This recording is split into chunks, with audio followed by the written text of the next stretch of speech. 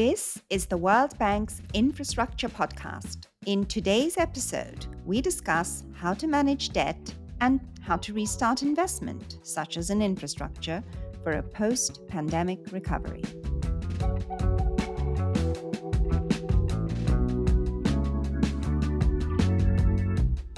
Recessions are bad for debt. When income and wealth fall, everyone has a hard time paying back what they owe. Yet a solid and stable recovery relies on firms and governments investing and households earning income and also investing in their future. How will people and the economy deal with all the payments they missed and all the additional borrowing they had to do to just stay afloat? Just think of the travel industry, airplanes and hotels, or think of restaurants and public transport. To give you an example, the International Air Transport Association estimated that airline debt would be higher by almost 30% by the end of last year, and we are now in 2021. Let's find out how to think about the recovery.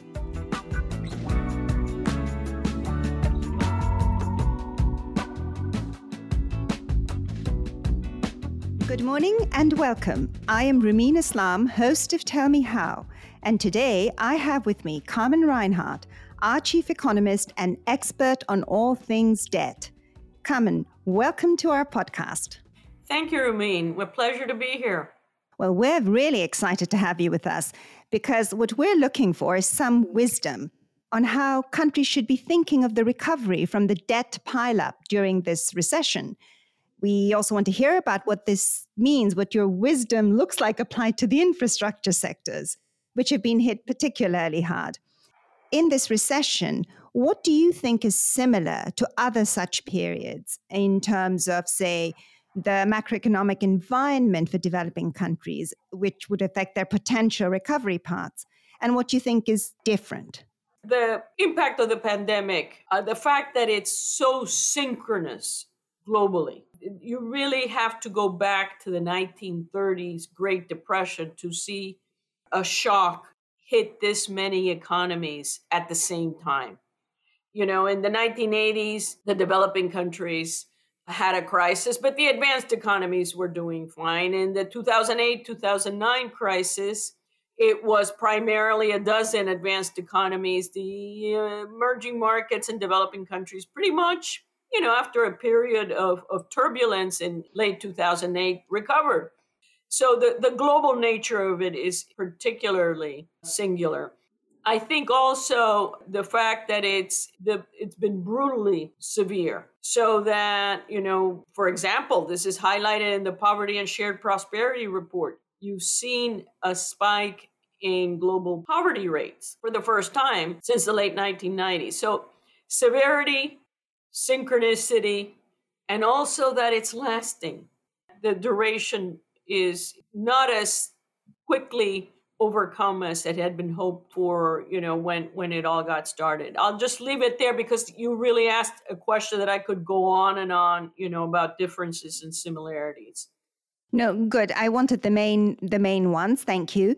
So when you're talking about duration, I guess another aspect is that it's still sort of uncertain how fast countries will recover because they're all at different stages in terms of, the pandemic and the recovery. Indeed, the degree of uncertainty about the path of recovery is also another you're never certain about the future, but there are certain situations that you could say, well, within a reasonable degree of confidence, we can expect X. At the moment, I think a very troubling thing is recovery for whom? But who has the firepower to do the kind of fiscal stimulus and monetary policy that the U.S. has done, not many countries, right? And so the message that Vincent Reinhardt, my husband, and I wrote a piece called The Pandemic Depression last summer, basically said, don't confuse rebound with recovery, okay? We're going to see comebacks in GDP and employment. It's to be expected after the very dramatic contraction we saw in 2020. But that doesn't mean it's recovery in the sense that on a per capita income basis, we are back to where we were pre-COVID. I think to highlight the regressive, how regressive the crisis is, I think the low income countries and many of the emerging markets, certainly many of the emerging markets in Latin America, this is going to be a very long haul back to get to the pre-crisis per capita income levels, to get back to pre-COVID employment. Some of the economies that depend on tourism, there you're really seeing very large sectors of the economy that will be still seeing a big period of paralysis or very exceptionally low volume. What about global financial markets? How do you think conditions in these markets will affect capital flows in the near term? And in particular, private investment in emerging and development countries. And if you could speak particularly about infrastructure, that would be good. Thank you. So look, just by way of brief background to where we are and where we may be going, the implosion, there's no other word for it, in capital flows to emerging markets between April, March, late March, April, early May of 2020 is on a league of its own. Basically in a period of about 6-7 weeks, we saw a contraction in capital flows to emerging markets that it had taken about a year and a half to unfold during the 2008-2009 crisis. That's how compressed it was. Then, the big, of course, Federal Reserve easing, the decline in global interest rates, the huge injection of liquidity. Has helped stabilize, renewed the search for yield. Definitely, there's an appetite for EM debt in connection with the extremely low interest rates, right? So there's an appetite by investors for high yield debt, whether it's high yield corporate debt in the United States or emerging market sovereign debt.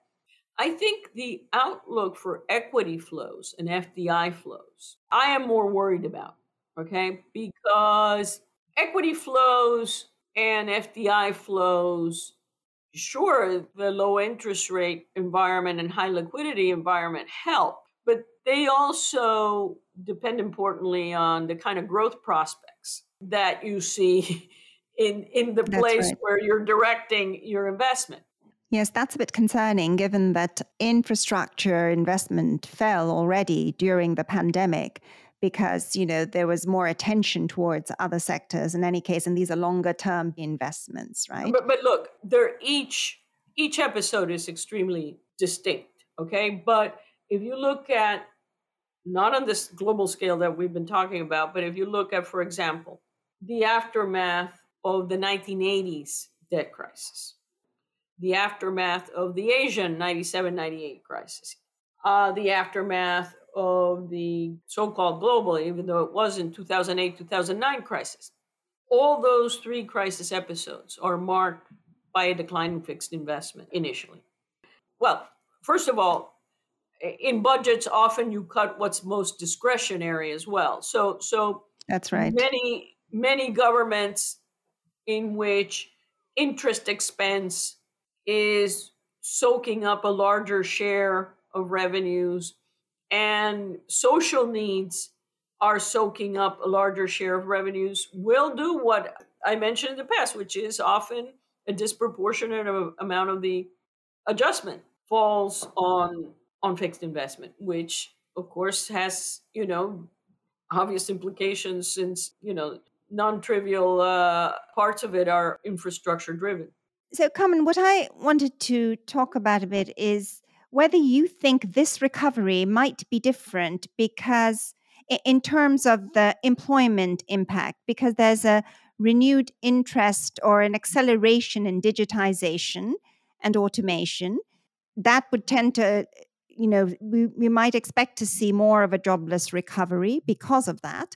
On the other hand, you've got a renewed interest in green investments, in which in the short term might be quite labor intensive.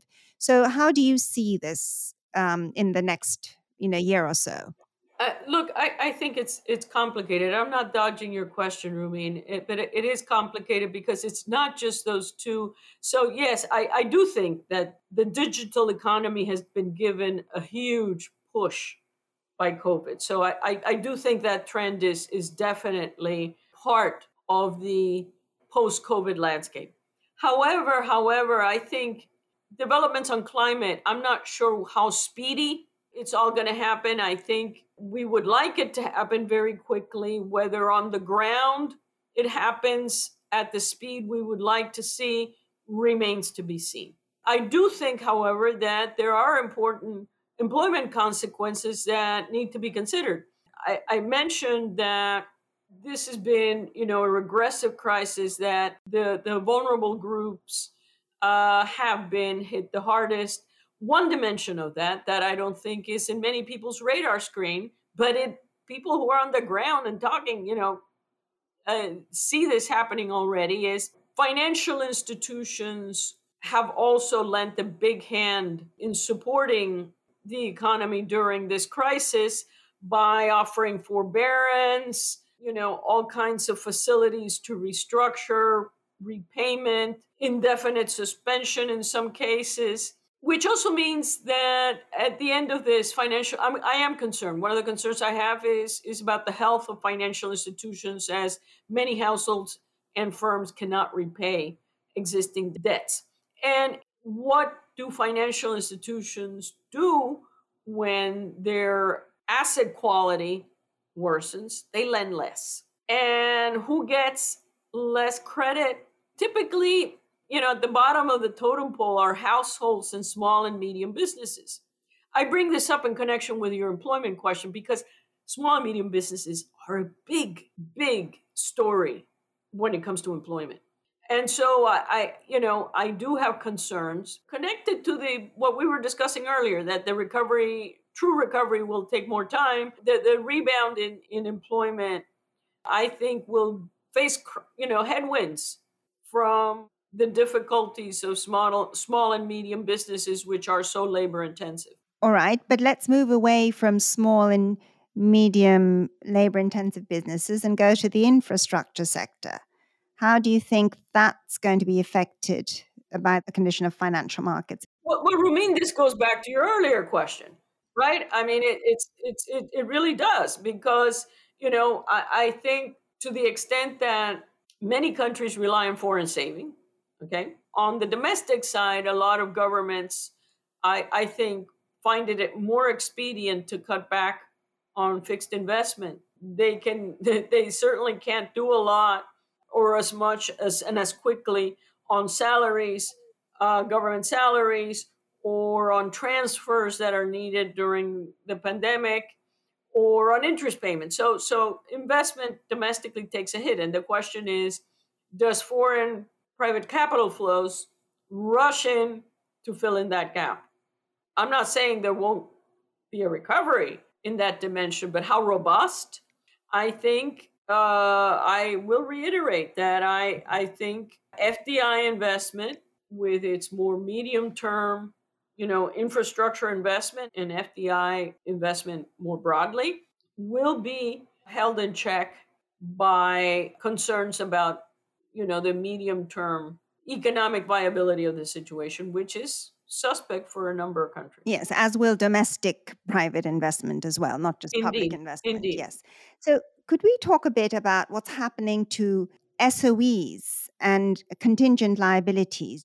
Okay, so let's take a step back on the SOE question. It's a very important question. Before coming to the bank, I wrote about the issue of hidden debts, hidden external debts, and especially how even sort of the gold standard of external debt databases like the bank's IDS data did not fully capture the increasing indebtedness to China and other non-Paris Club creditors, but importantly to China, which is the largest creditor to many developing countries at the moment.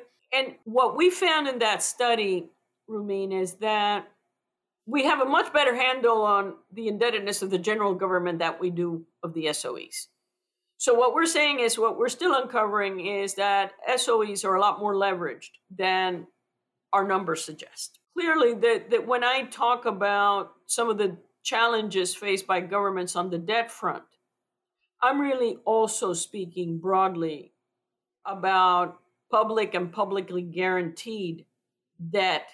And in some cases, of course, the guarantee is implicit. And I'll get to that in a second, okay? But so the SOEs also are part of the story of the debt overhang. And it's difficult to make blanket statements because there's the ground we're covering is very broad. But another concern where the health of SOEs is evident is that a lot of the reports that one hears about banks having difficulty in collecting it, dealing with late payments and so on are SOEs.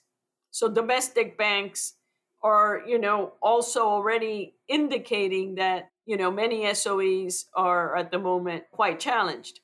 And finally, one area that is also very much underdocumented is domestic arrears.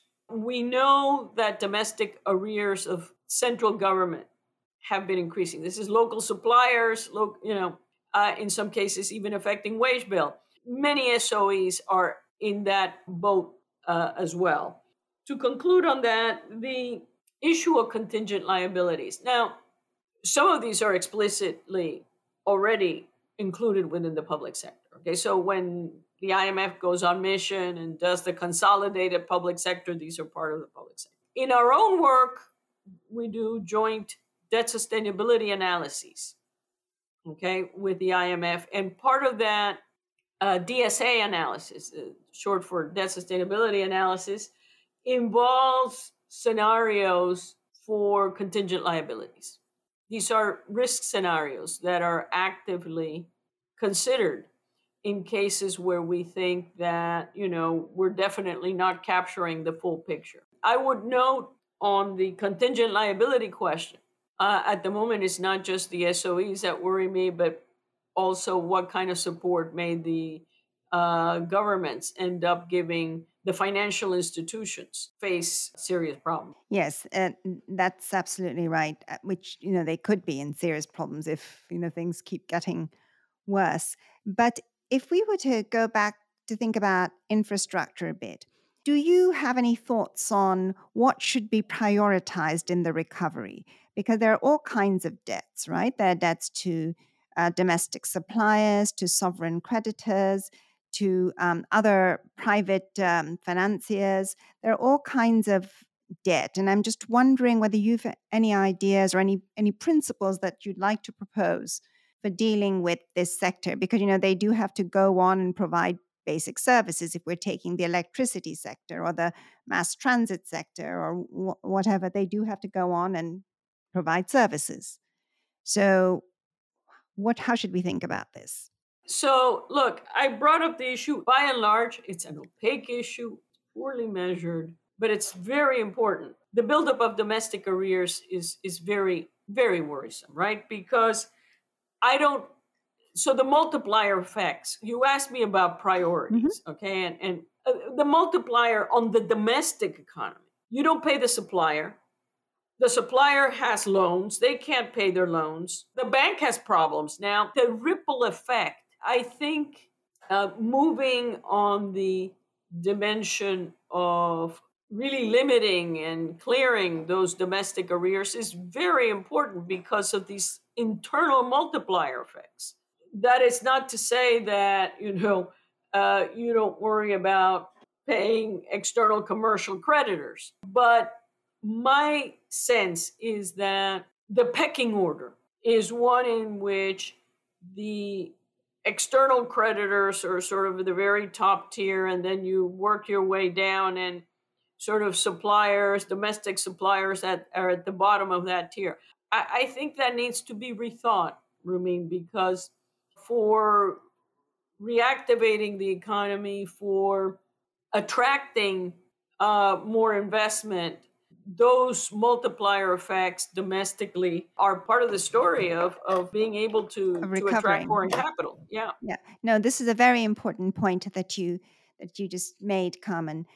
I'm just wondering so if we start with that, I mean, are there any examples or any from other episodes or any principles that you might want to follow in terms of how to restructure, who should be involved in addressing these problems with arrears? I mean, is it government? Is it the utilities themselves that should do it? Or how should it? Do you have any suggestions? Well, look, so the problem of clearing arrears is hardly a new one. And again, it depends on the setup, who has them, and the scale. But under a number of previous crises, countries that had, say, an IMF program, part of the program was also you consolidate the arrears of the public sector so that central government ends up taking the SOE arrears, consolidating these and securitizing. That's right, securitizing them. Mm-hmm. But it's a two-step process. First is you consult, because there's also a lot of inter-enterprise arrears. That's you know right. that the central government doesn't pay the electricity, and then you sort out the intergovernmental arrears situation. You consolidate the arrears and you securitize.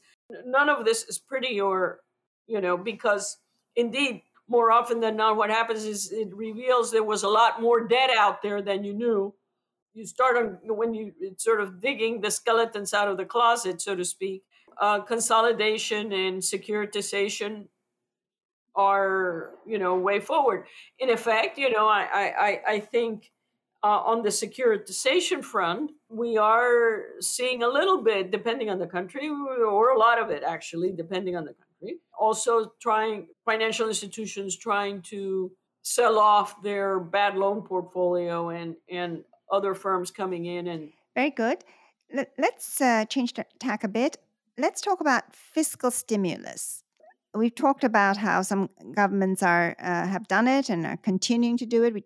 You mentioned the US.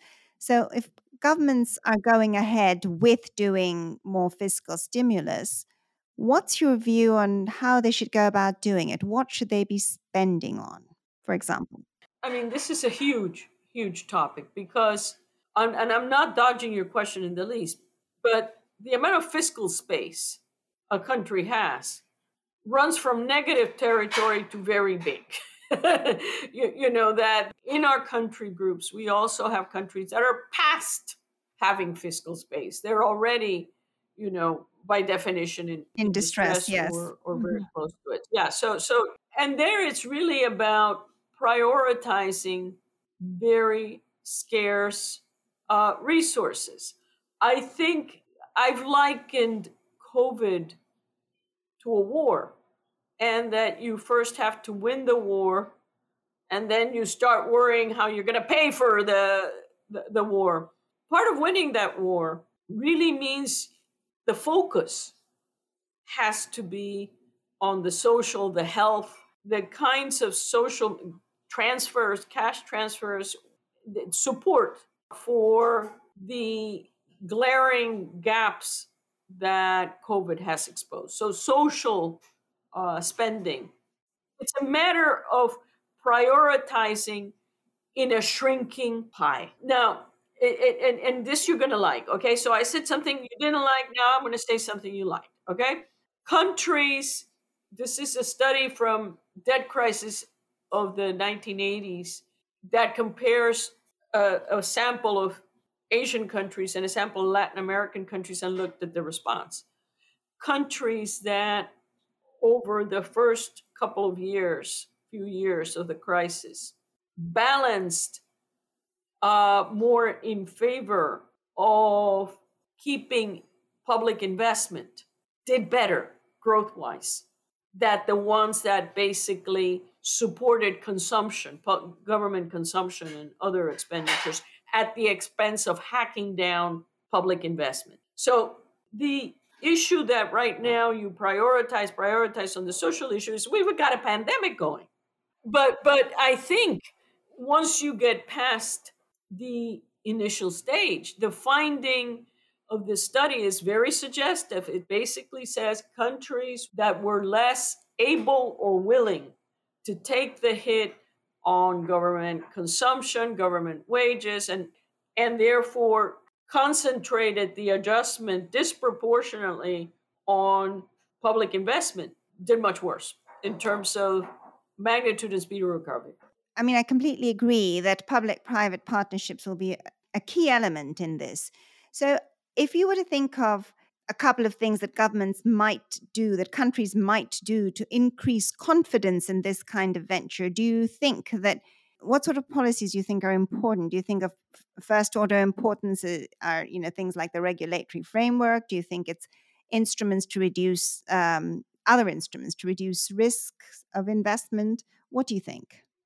I think some of the things, and we know this, Rumeen, from the literature on the determinants of investment over the long haul, things like, rule of law and, governance issues are very, very important for being able to attract medium and long term investment. This is not just, a short portfolio strategy, chasing a high coupon bond. In terms of the near-term risks, again, you're really think of the question that you posed to me also about prioritizing the who do you pay, at the same time I said, look, there's all these multiplier effects if you're not cleaning up domestic arrears, if you don't pay your external creditors. It's not a great signal for attracting capital either. So it's all fraught with very tough trade-offs. I think anything that, speaks to more macroeconomic stability, right. Well-defined government program, not just shooting from the hip, transparency on contracts and so on, are all things that help attract capital, although one has to be realistic. So, and I know these things don't change overnight. Okay, good. It's good to know. So, Carmen, we have now come to the end of all the questions that I had in mind for you, and we've learned a lot from you in terms of how to approach this problem of... You grilled me there, Rumeen. You really grilled me. I'm glad you thought so. But we heard a lot about how to approach all the different aspects of the debt problem. But maybe I've left out something. Is there anything I've left out that you think is critical that I should have mentioned, critical to the recovery? I think the issue of financing is still so critical. I mean, you look at country after country, you look at their financing gaps. They have big financing gaps. So, I think, what one can do, it's infinitely easier to talk about it than to actually achieve it. Engage the private sector, because the multilaterals have done a great deal of financing during the pandemic, are likely to continue on that path for the near term.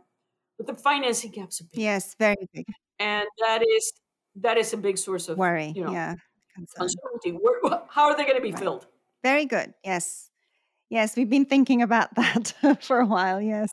So Thank you, Carmen. That was very good, very illuminating. It was a pleasure to have you with us. Thank you. Likewise. Thank you.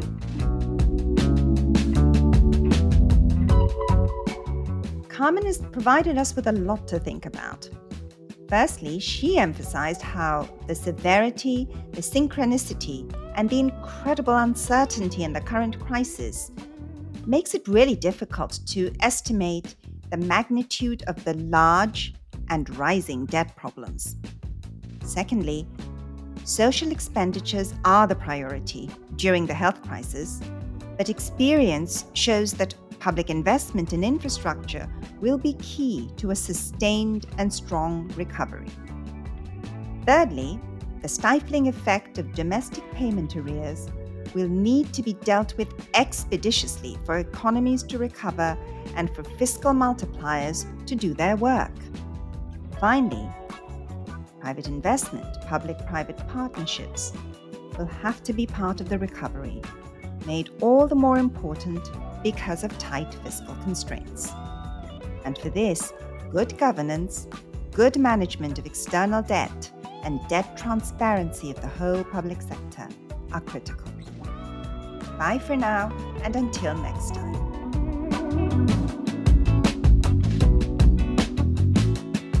You can find more information about the podcast on worldbank.org/tellmehow. If you've got questions or comments, we'd love to hear from you. You can also find us on all popular podcasting platforms. This episode was recorded in May 2021. Don't forget to subscribe, and thanks for listening. See you in 2 weeks.